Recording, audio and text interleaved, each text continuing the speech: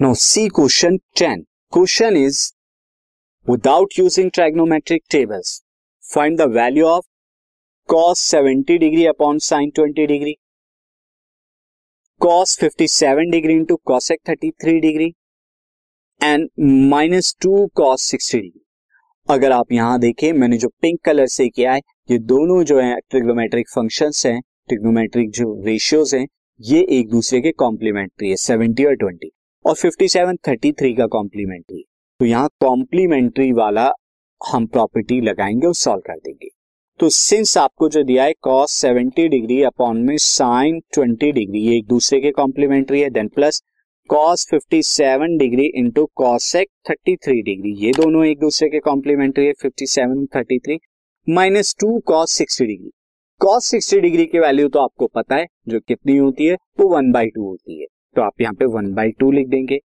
Now this comes out to be, अब आप यहाँ देखिए cos 70 डिग्री है, तो मैं cos 70 डिग्री को चेंज कर रहा हूं, इसे क्या लिख सकता हूं मैं, cos 90 माइनस 20 डिग्री।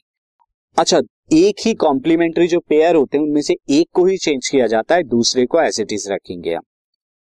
अब इन दो पेयर में मैं cos 57 को चेंज कर देता हूं, तो cos मैं यहाँ पे क्या लिख सकता हूं, 90 माइनस 33, 57 को 90 माइनस 33 लिखा जा सकता है, देन cosec 33 डिग्री। अब ये 2 से 2 कैंसिल आउट होने पे -1 आपको मिल जाएगा। अब आप देखिए यहाँ पे cos 90 माइनस थीटा क्या होता है, sin थीटा, और थीटा की जगह यहाँ पे 20 है, तो ये हो जाएगा sin 20 डिग्री अपॉन में sin 20 degree plus cos 90 minus theta, यहाँ थीटा 33 डिग्री है, sin 33 डिग्री आ जाएगा, इंटू cosec 33 डिग्री। आप जानते हैं cosec थीटा 1/sin थीटा होता है, तो 1 अपॉन में sin 33 डिग्री हो जाएगा -1।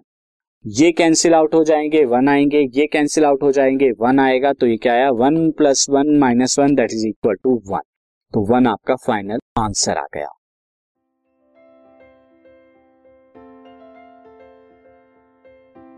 This podcast is brought to you by Hubhopper and Shiksha Abhiyan. अगर आपको ये पॉडकास्ट पसंद आया तो प्लीज़ लाइक, शेयर और सब्सक्राइब करें और वीडियो क्लासेस के लिए शिक्षा अभियान के यूट्यूब चैनल पर जाएं।